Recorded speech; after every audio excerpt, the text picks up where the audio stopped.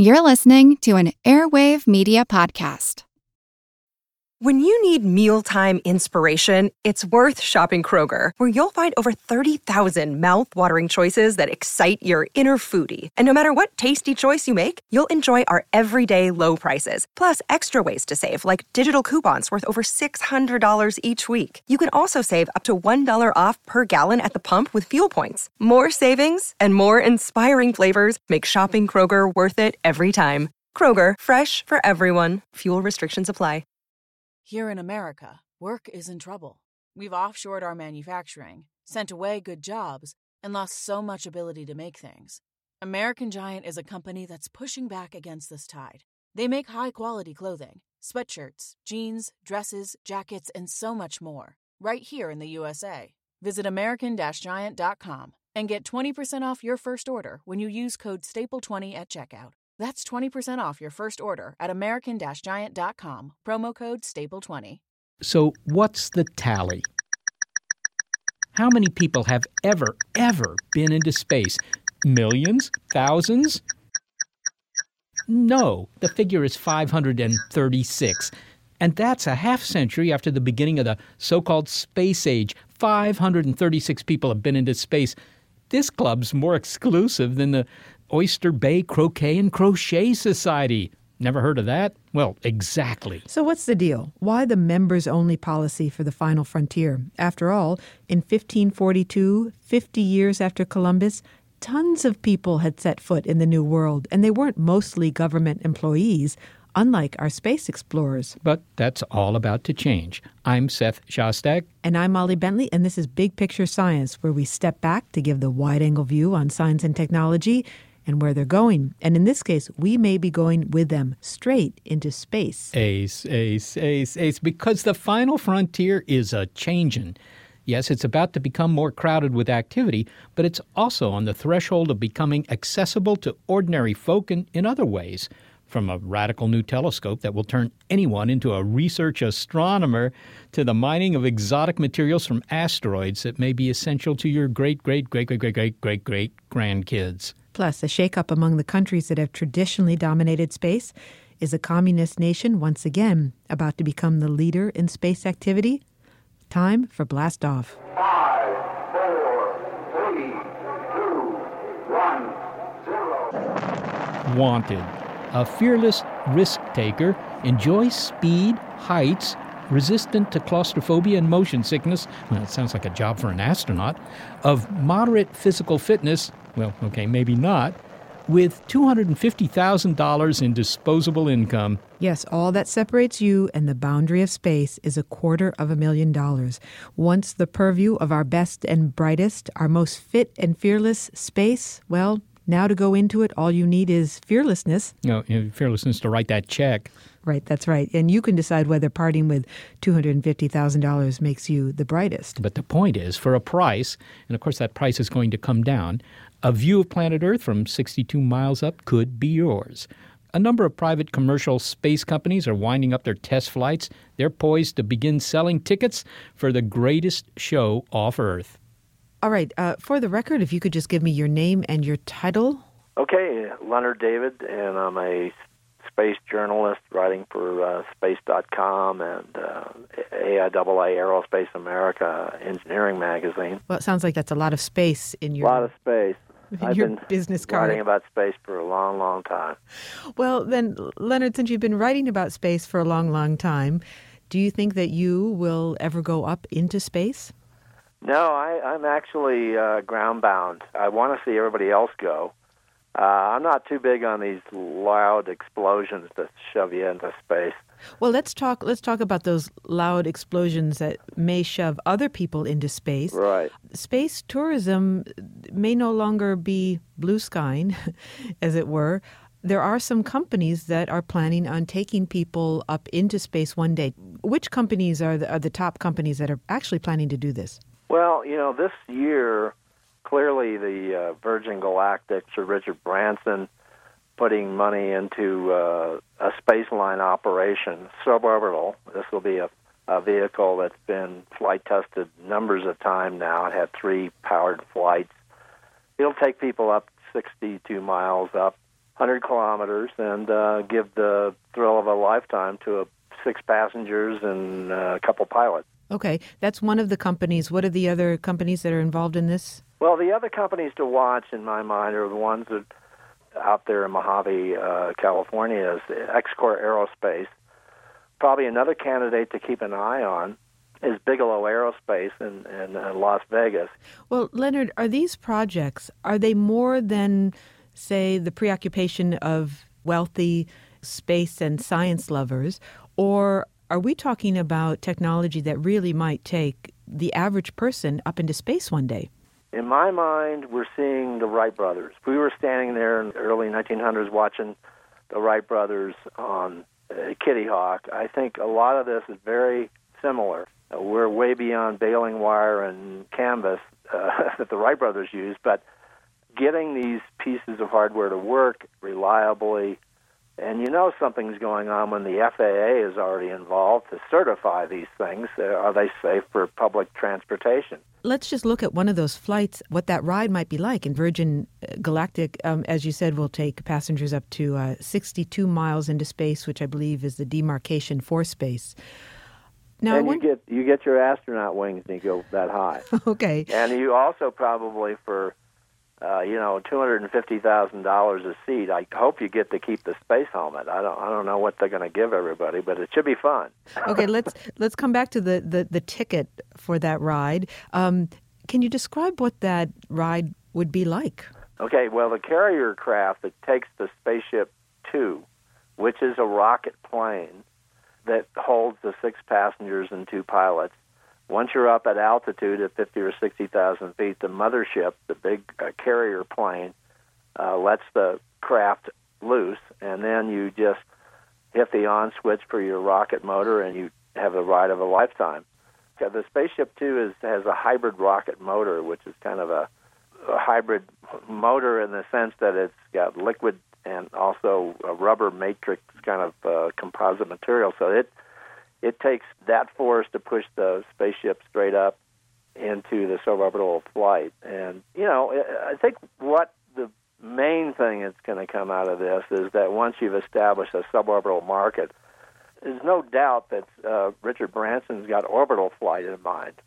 Well, let's look more closely at this ride and what you're getting for your money. I believe the price tag, as you said, is for Virgin Galactic at least will be $250,000. Yeah. Is it more than a really fancy roller coaster ride in some ways? You're going up, you're touching the boundary of space, you're sort of catching your breath, maybe lingering there a moment, and you're coming back down. It's all over in a few minutes, right? Yeah, it's a multiple minute flight depending on the profile they take and from where they lift off. But yeah, I mean, it's just what was the question? Well, so the question is, who's going to be paying $250,000 for this ride initially, and then when will it be affordable for the rest of the public? Yeah, you got to have some pretty good dollars to want to do this, but there have been movie stars sign up for it. There's some high rollers for definitely taking a high roller flight. But I think that's sort of, in history, you look at the tradition of that, I think that's sort of the way it always happens. And then Branson himself has promised that the price per seat will drop. I don't know what it'll drop to, but it's still going to be, somewhat expensive. But it will help speed up the day of true orbital flight for people. And then going into orbit, do you travel just around the Earth, which sounds great, and you get a great view of the Earth, or do you go to a destination? Maybe it will be a tourist stopover. Some kind of space hotel, orbiting space hotel? Yeah, we already have one. It's just a government-designed large facility that astronauts routinely go to, coming and going all the time. You mean the International Space Station? Yeah. I don't know if the astronauts want to hear it referred to as a glorified hotel. But yeah.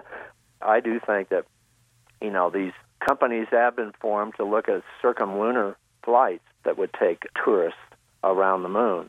So Leonard, these trips that you're talking about, space tourism, we're on the verge of it, whether it will begin with these suborbital trips and then orbital vacations around the Earth and maybe one day around the moon. So this is really happening.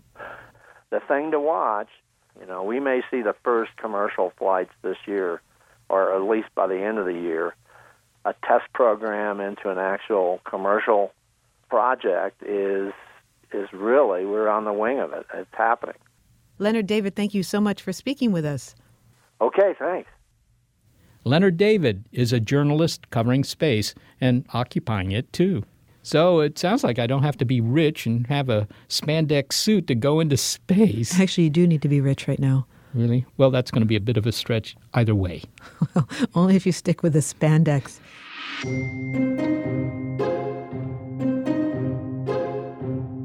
Hey, list, you. Yes, you. And that's LIST, as in LSST, as in the Large Synoptic Survey Telescope. This is a hotbed of news. The LSST is poised to be the mother of all telescopes. And that's because the Large Synoptic Comprehensive View Survey Telescope, when built on a mountaintop in Chile, will be different than any of its big-eyed predecessors. It's going to make movies of the sky because it will be able to watch the sky change over time. In its first few years of operation, the Large Synoptic Survey Telescope will image millions of galaxies and billions of stars. But that's not all. It's also expected to find millions of asteroids, including 80% of the larger ones, the boulders that are as big as a football field or more. And the data of the LSST will be accessible to the public, whether you're a professional astronomer or a keen amateur, a tenured professor or a 10-year-old. These cosmic data will be yours. Mario Urich will wrangle all those beautiful bits, and there will be plenty of them pouring out of the LSST. So, Mario, this sounds like the telescope to end all telescopes. I would call it a telescope to begin a new generation of telescopes. It will be a big 8-meter telescope built in Chile that will image the sky so rapidly that every 3 nights we'll have a complete image of the visible sky, and we'll continue doing it for 10 years.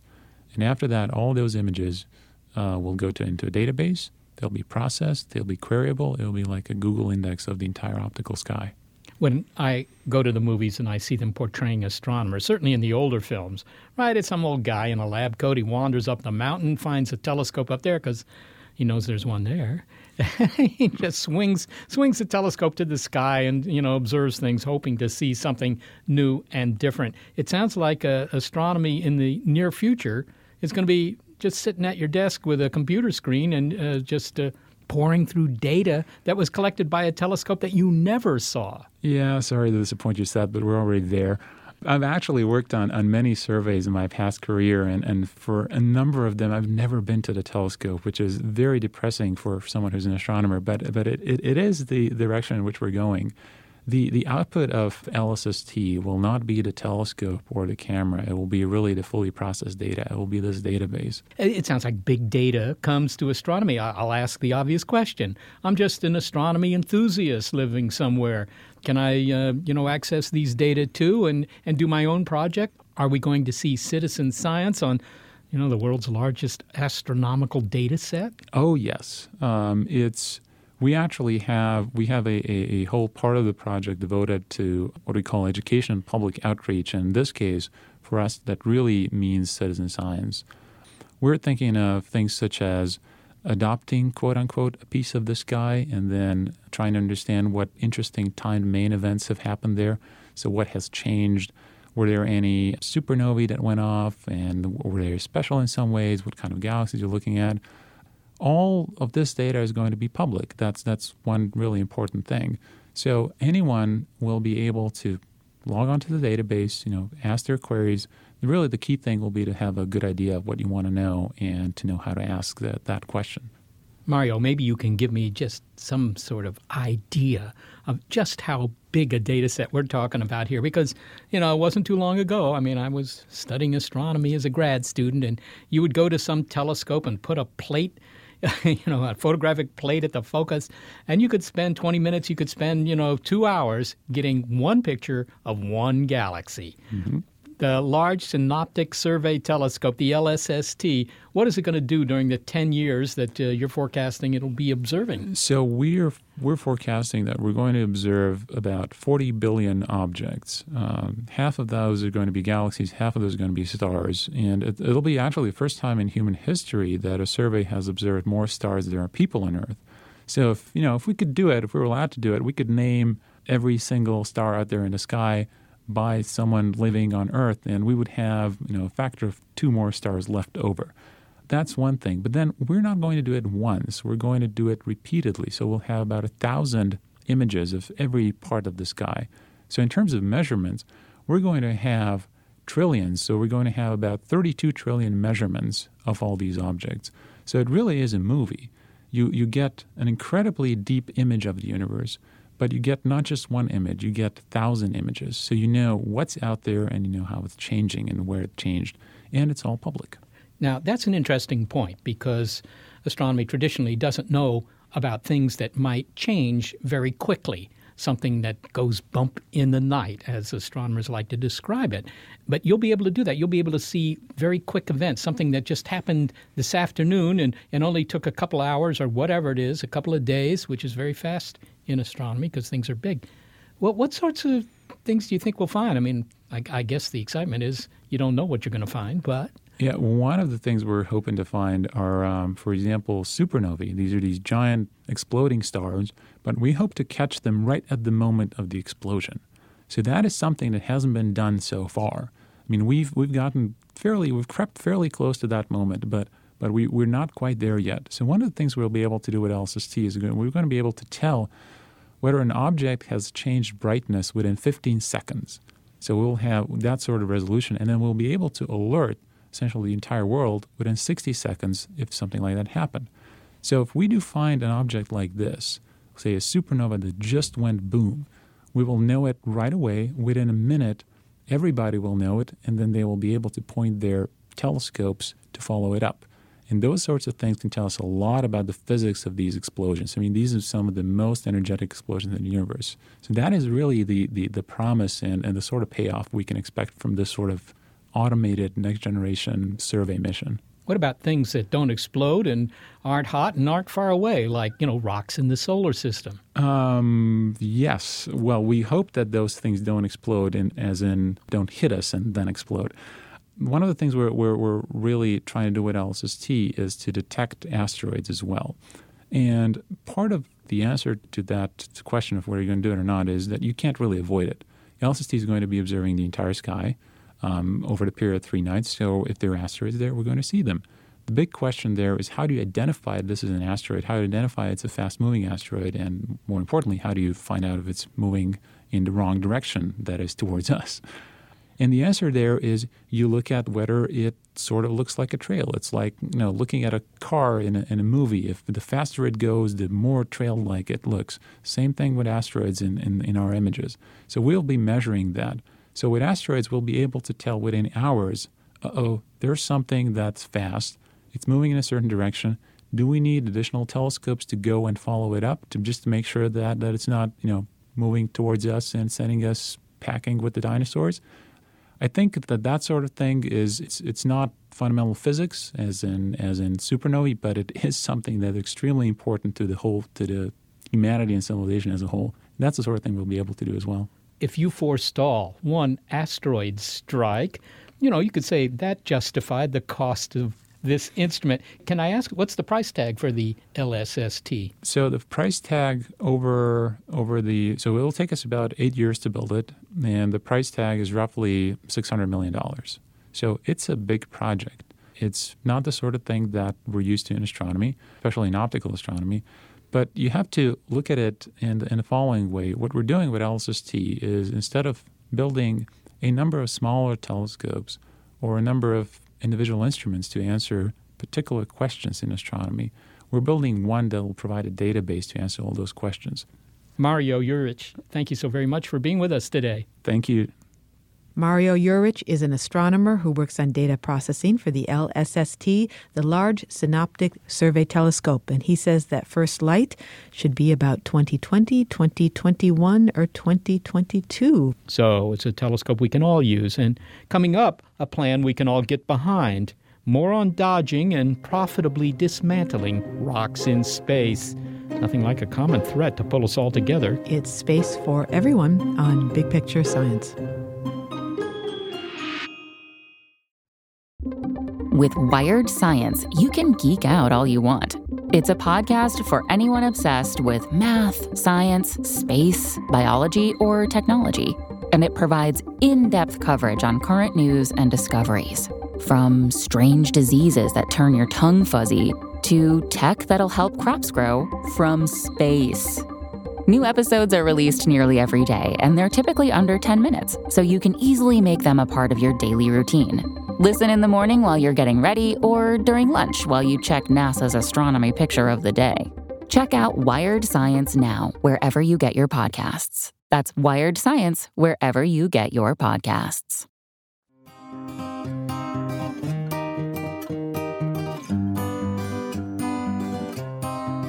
So, within a decade or so, with a Large Synoptic Survey Telescope up and running hard, we'll have a new comprehensive map of the universe. We'll be able to watch exploding stars in near real time. Of course, we're looking to the past when we look into the universe, so real time is thousands, millions, or billions of years ago.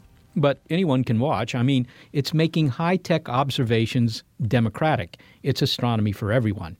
And here's another communal benefit, seeing as the community would rather not get hit by a rock from space: identifying asteroids, learning which bullets have our names on them. But knowing your threat is step one. Step two is avoiding it. So how do we protect ourselves from one of these errant rocks? Well, in the movies.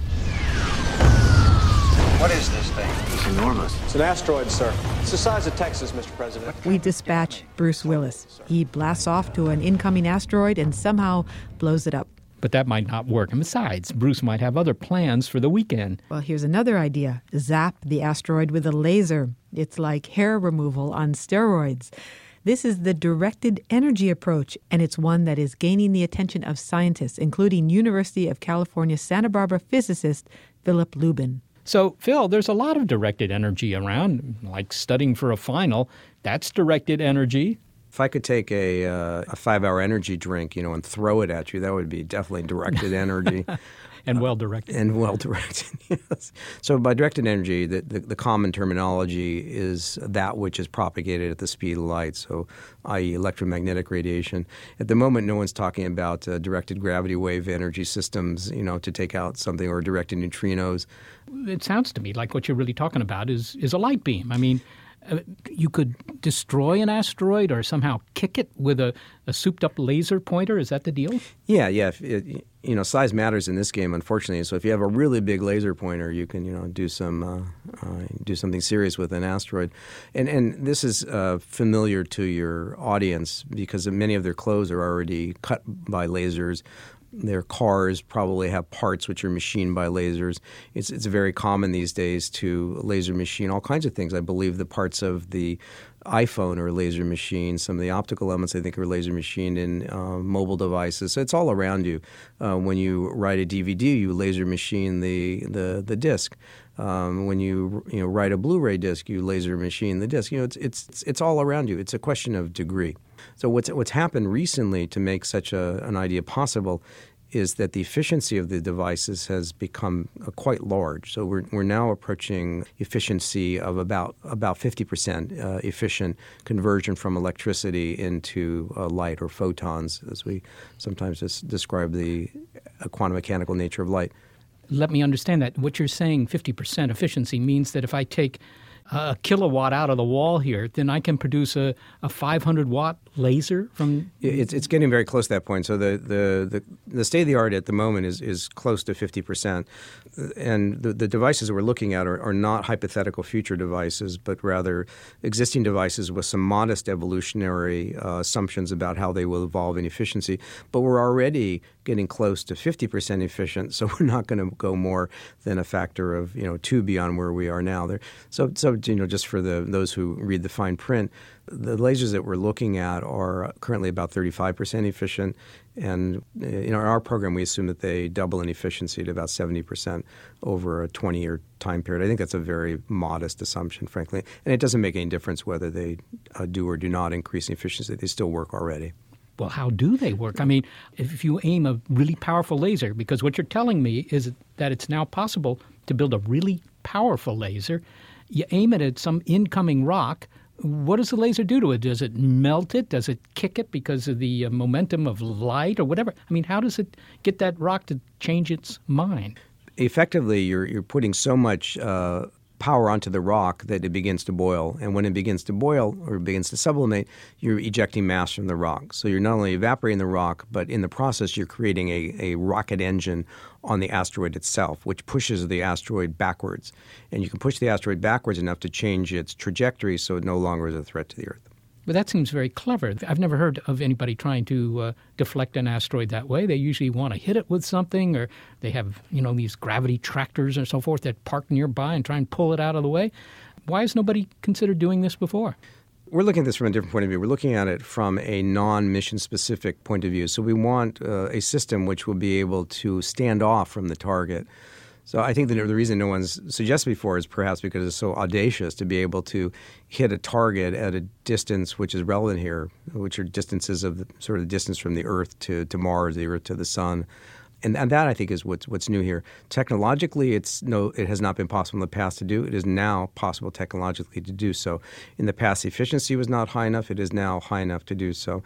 In the past, no one, as far as I can tell, seriously looked at the question of could you begin to melt a rock at distances which are relevant with a system, and what kind of system would that entail? So this is a standoff defense system, not a stand-on defense system. So you don't have to go to the neighborhood of the asteroid for this defense to work. Could you do this on the ground? Could you have a big laser installation on the ground and just zap these guys from the privacy of your backyard? Yeah, I would like that if we could do that. And we actually have looked at this in some detail. The typical problem from the ground is the atmosphere is not stable. And even in the best astronomical sites in the world, the atmosphere fluctuates on levels which are unacceptable to us. So while I wouldn't completely dismiss that as a possibility, the more natural place is to put it in space where there is not an atmospheric perturbation to cause the beam to change its shape and its position.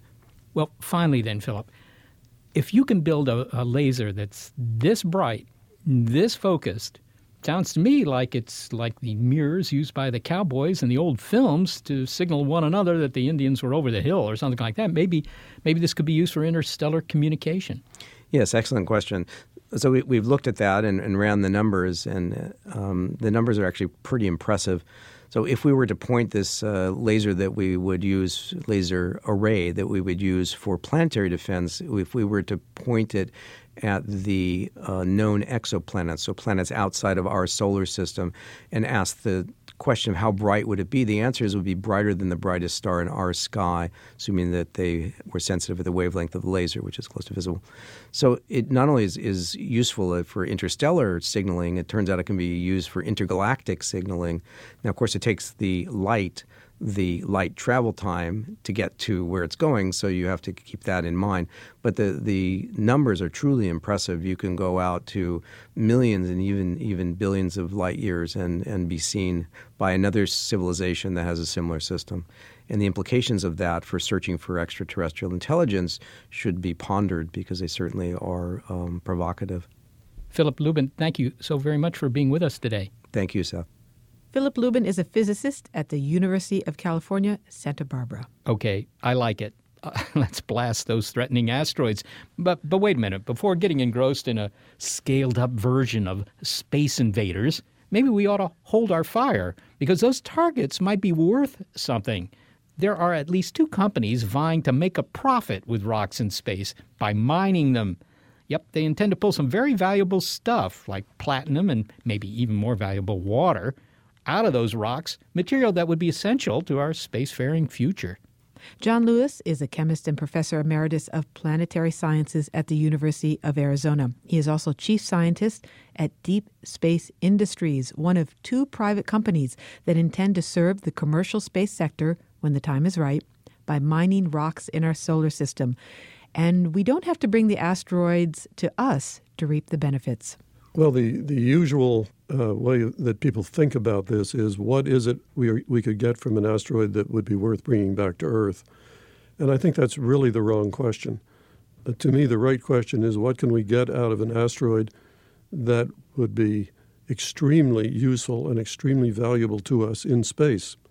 And the answers to that are really a few in number. Number one is water for making propellants and life support materials, air and water to drink, hydroponic agriculture, and then metals.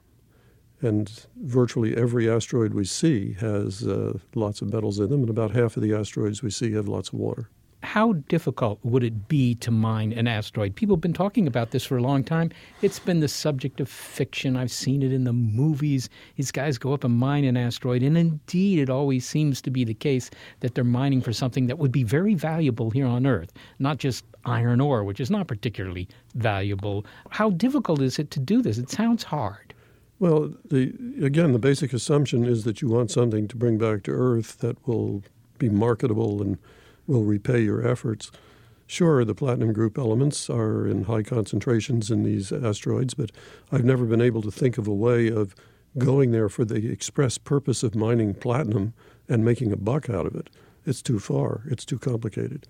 But as a byproduct, it's something well worth shipping back to Earth. And also, mining on an asteroid is really very different from mining here on Earth, because in zero-G, in the absence of air, you are not going to be using diesel-powered front-end loaders, and you're not going to be using big mile-long conveyor belts and so on.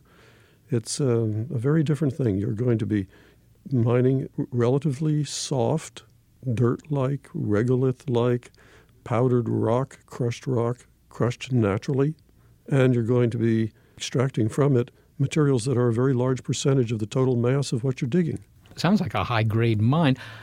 The first application that comes to mind for me, I mean, setting aside the idea of bringing something really valuable back, like unobtainium or something like that we could use here on Earth, whatever that happens to be, would be for building space colonies, orbiting space colonies like Jerry O'Neill was talking about in the 1960s. You just need metals, you need whatever, that sort of thing. Presumably, getting these materials to the work site, whatever that might be, in an orbit around the Earth or wherever, is not a big deal because, of course, you don't have to fight gravity to get them on their way. Not just that. I mean, that's something. If you want to bring something back to the vicinity of Earth, that's downhill, not uphill. But you're also producing propellants.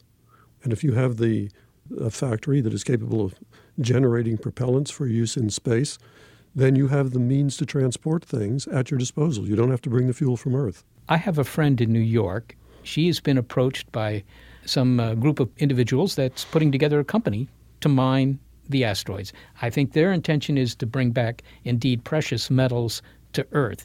Is this a good investment at this point? I mean, is this practical within a time frame of, say, a dozen years or something like that? Well, let's just put this in perspective. Is there enough of the stuff out there to be worth bringing back? The answer is certainly yes. The concentration of the platinum group metals and gold and so on in the average asteroid is higher than in the richest known ore bodies for those elements on Earth. So the concentrations are quite impressive. However, they are still minor constituents. You have to process the whole rock to get out the things you want. So your processing equipment has to be sized to handle, 10,000 tons of metal for every ton of precious material that you bring back to Earth.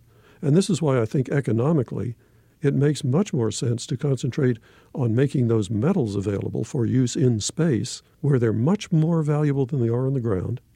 And then, just as a sort of an afterthought, a very profitable afterthought, sending the precious and strategic metal residue from their processing back to Earth.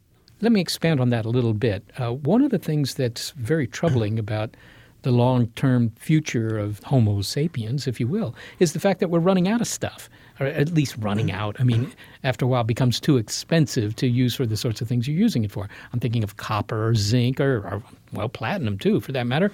All these are metals that we're, dredging up out of the ground. We use them for our high-tech, gusto-grabbing lifestyles. But within 50 years or something like that, these are the estimates I've seen, it's going to become so expensive to get copper that people will be, ripping it out of your house when you're away on vacation. So really my question here is, this idea of mining the asteroids, could this give our society a whole new lease on life for, a really long-term future? Well, if you look at Earth's economy now, which is running in the $50 trillion a year range, you ain't seen nothing yet. Let's suppose that we are intelligent enough to devise a recycling culture. We're trying, right? We're trying. We haven't quite got the whole picture yet, but we're trying. If you have a recycling culture in which you use natural resources to support a human being, then in principle, with only an external source of energy to run the machinery, you can perpetuate that material, cycle it, and you can maintain a person forever using the solar power. Now, look at the near-Earth asteroids. The material in the near-Earth asteroids is sufficient in a recycling society to maintain how many people from now until the sun dies of old age? Care to guess?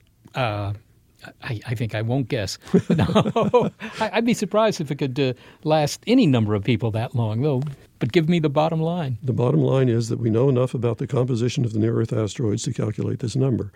And the number of people who could be supported indefinitely is 80 billion. 80 billion from the near-Earth asteroids. I'm curious to know your interest in this, because we're not out there mining anything at the moment. What is it that you hope to see? Well, I am the chief scientist of Deep Space Industries, which is one of the two publicly announced asteroid mining companies, it and Planetary Resources, which my friend Chris Lewicki heads. And we're optimistic. Well, when you say you're optimistic, when do you plan on putting that first dollar of profit, not just expenditure, but profit, up on the wall behind your desk? The first $1 trillion note on the wall. if it's going to be that, yes, if they have them. Well, it comes down to this. The resources are there. We will do it or we won't. I don't have a crystal ball. I can't tell you whether we will go out there.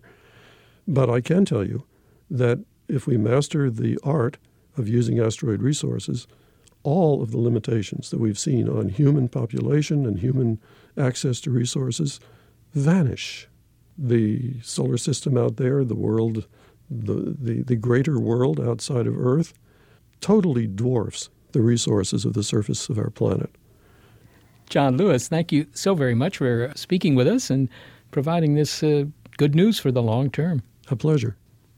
John Lewis is a chemist and professor emeritus of planetary sciences at the University of Arizona. He is also chief scientist at Deep Space Industries, an asteroid mining company that aims to offer its services to the commercial space sector beginning in the next few years. It's obviously reminiscent of the gold rush in California in 1849 or the Alaskan gold rush around the turn of the century. But, those all petered out in just a few years. What he's talking about here could go on for, I don't know, maybe millions of years. It's a different kind of gold rush. It's not so rushy. It's also a different kind of gold rush because it's a platinum rush and a water rush. Well, it's a real rush to think about the fact that it gives us a long lease on our future. I think that's a great idea. But while both of these publicly announced asteroid mining companies are in the United States, could it be that the country that brought you the Apollo missions is about to be trumped? The sleeping giant becomes the spacefaring giant in Space Race 2.0. That's coming up. It's Space for Everyone on Big Picture Science.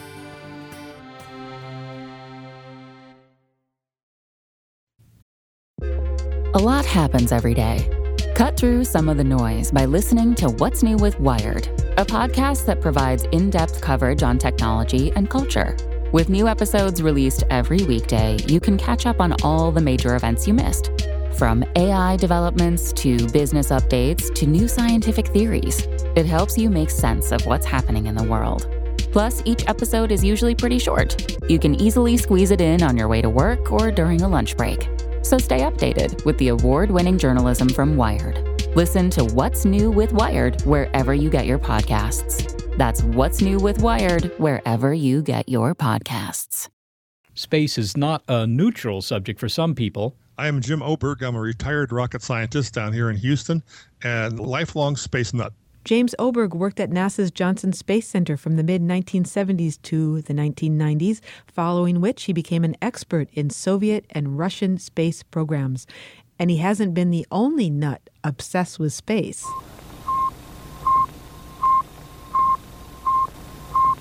The launch of the Soviet satellite Sputnik occurred years before Dr. Oberg became a rocket engineer in Houston.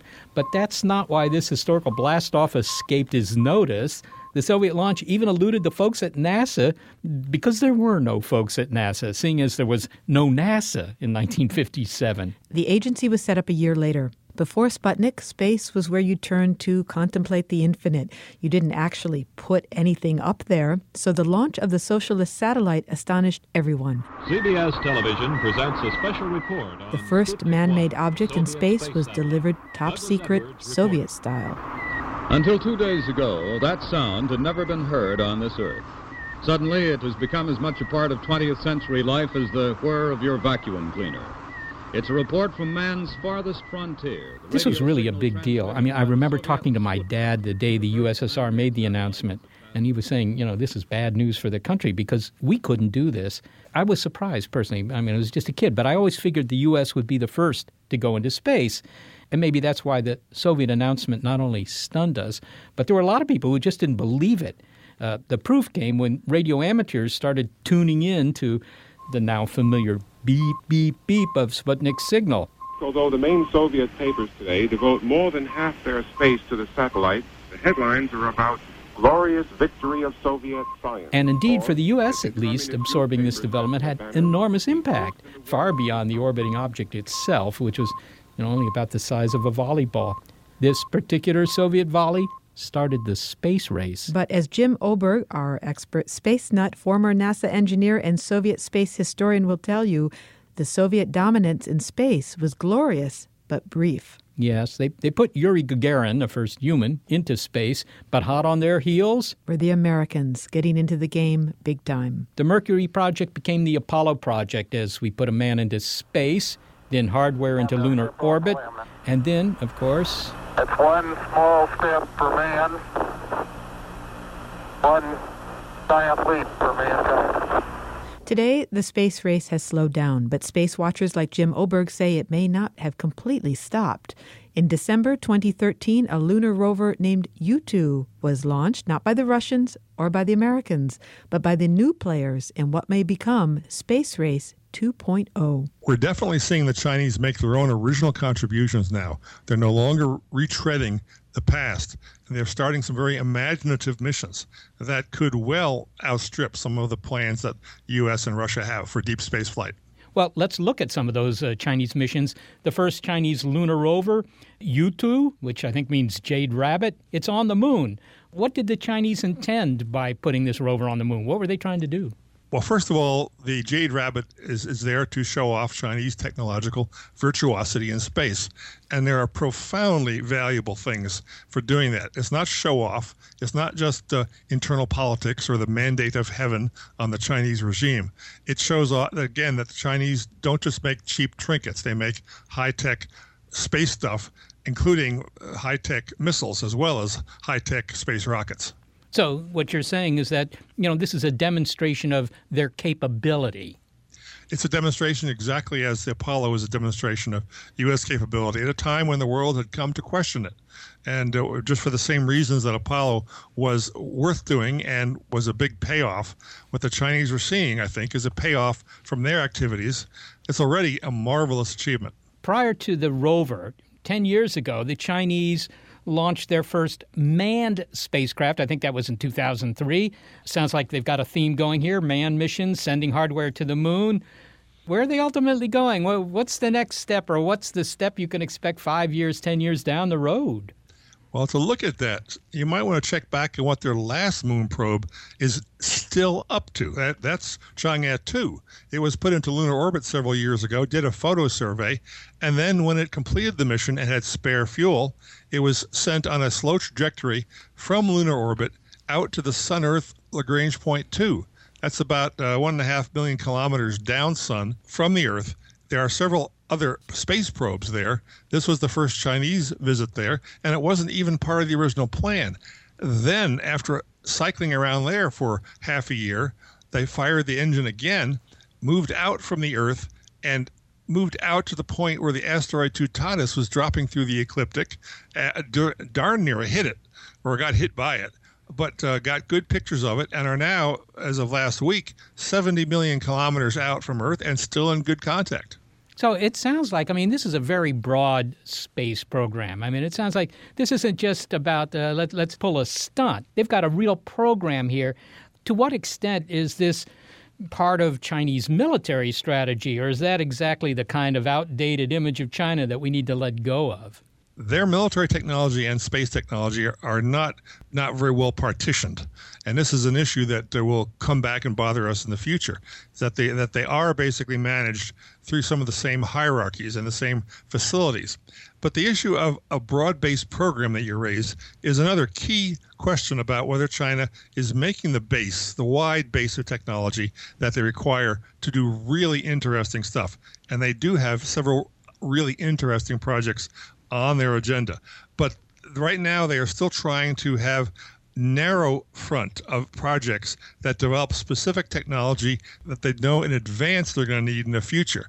Sadly, that's not the way space technology tends to succeed. That very often you run into surprises, oh my goshes, that require solutions developed by somebody else down the hall or at the next base who didn't even think of your problem when they were doing their projects. There's a cross-fertilization that was the main strength of the U.S. program, the kind of problems we did solve successfully, that the Soviets could not solve, that the Chinese don't think they will need to solve in the future. It might not be the right strategy, and I think that's one of the prime potential stumbling blocks in their ambitions. In other words, they've got this stovepipe syndrome. They're compartmentalized. A stovepipe syndrome with a Mandarin management style.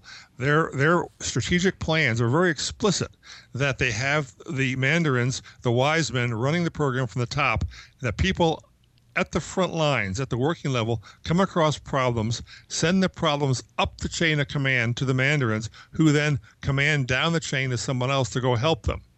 Whenever that's been tried, and it has been tried in various projects in the U.S. and elsewhere, it has not been nearly as effective, and usually is ineffective when you run into the real problems that always are going to be out there in space. Well, Jim, you certainly have your finger on the pulse of what's going on there. Do you see perhaps the Chinese equivalent of a real turning point, like the launch of Sputnik in 1957 or the American Apollo landing on the moon in 1969? Could they do something that would really shake everybody else up? Yes, we're hoping so, at least. A lot of people are hoping so, to hope for a replay, a recapitulation of the moon race. That's not going to happen. But the kind of things the Chinese can do, you have to look at the Chang'e 2 mission and it's the ongoing mission to see that they are no longer treading on trodden paths. They are doing new things with interesting trajectories and interesting missions. Now, what they've developed with their modules, their test modules, are just prototypes for a space station that they say they're going to build toward the end of this decade. There's no reason to doubt that they're going to do that. But the rockets they're building for this are a whole new generation of rockets, a whole new generation of launch pads, fabrication sites. It's a China Space 2.0 that they're trying to get going. It's very difficult. It's the biggest leap they've ever made rather than small and modest increments. What it'll allow them to do is take a module like the Tiangong Space Lab, a small space station, and their Shenzhou manned module, and with the bigger boosters and modifications, send that hardware out beyond low Earth orbit, out there somewhere to follow the path of Chang'e 2, out around the moon perhaps, out to Sun-Earth L2 and back. The technology they have, the hardware that they are now building, put that capability, that mission right within their grasp, potentially competitive with anything that we ever get around to doing in the U.S. or the Russian programs. You're talking about big steps, so I have to ask, what about Mars? Do the Chinese have ambitions to visit the red planet? I mean, that would be a scoop. What's most difficult in predicting the Chinese is that while they have been very open, much more than the Soviets were during the space race, most of their boasts about the future are clearly derivative of Western literature. They read all the space enthusiast websites, and they talk about mining lunar helium and all the recitata of proposals and people's wish lists. There are some things they don't talk about, and I find their silence often more eloquent than their propaganda. They won't talk about ways to get back to the moon. They won't talk about lunar landing, or for the matter, much about Mars, except in grandiose braggadocio. So you can look at how they would go to back to the moon. There are technologies that the U.S. and Russia looked at and bypassed for Belchfire kind of rockets, and Apollo on steroids follow on that never seem to have any staying power. One of the aspects that I'm interested in is what they want to do with space tethers, because I'm one of these pioneers, not pioneers, but I appreciate the pioneers of tether systems. Tether systems can give you access from lunar orbit to the lunar surface in a very rapid time frame and with a very wide range of capabilities. There's no evidence at all the Chinese are interested in doing that. They don't mention it at all. To me, that's a suspicion that maybe that's one of the things that they're serious about. Now, I can't. That is magical thinking. I don't know what they can do, but they have shown that they are more flexible. They're not playing checkers or poker or out there in space. They're playing Go. And the whole way that game works and the whole way you win at that is not so much misdirection as just outthinking and outplanning your adversaries. Well, I can see a lot of surprises. In fact, I'd be surprised if we don't see a lot of surprises over the next 10 years. Jim Oberg, thank you so very much for being with us. Well, thank you, and watch the skies. Why, yes, he is a rocket scientist, a retired one. Jim Oberg is also a space historian and a self-described space nut. So space, I mean, it was just something that was up there. We saw it from afar. We only had our eyes to see it up until 400 years ago when the telescope was turned toward the heavens. And then suddenly we got this tremendous view and began to learn something about what was up there. And now, 50 years into the space age, our relationship with space is changing again. It's not just the purview of one or two countries. Other countries now are changing our access to space. And it may be that space, because of these entrepreneurs, becomes a place that all of us have access to once the price comes down. Yeah. Well, it's inevitable. You make these historical comparisons like the discovery of the New World. At first, it's just about exploration, and then it's colonization, and then it's exploitation, and it's a completely altered worldview. And there's another reason that all of us want to keep an eye on space now, and that's to keep an eye out for those large rocks, because nobody wants one of those to hit them on the head. Or even in their own county. It hurts when you get hit in the county.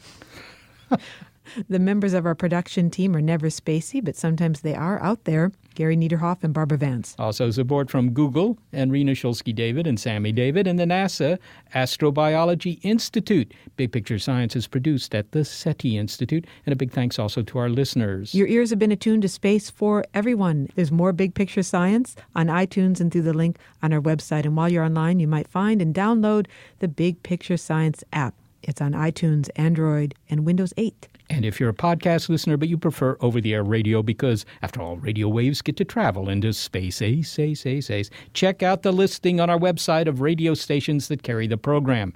And if your local station is not on that list, well, consider letting them know that you like the show. And Houston, I think we're ready. Tranquility, we copy you on the ground. You got a bunch of guys about to turn blue. We're breathing again. Thanks a lot. Tech moves fast, so keep pace with the Daily Crunch podcast from TechCrunch. With new episodes every day, this podcast will give you a quick overview on everything you need and should know about startups, new tech, regulations, and more. Listen to TechCrunch Daily Crunch now, wherever you get your podcasts. That's TechCrunch Daily Crunch, wherever you get your podcasts.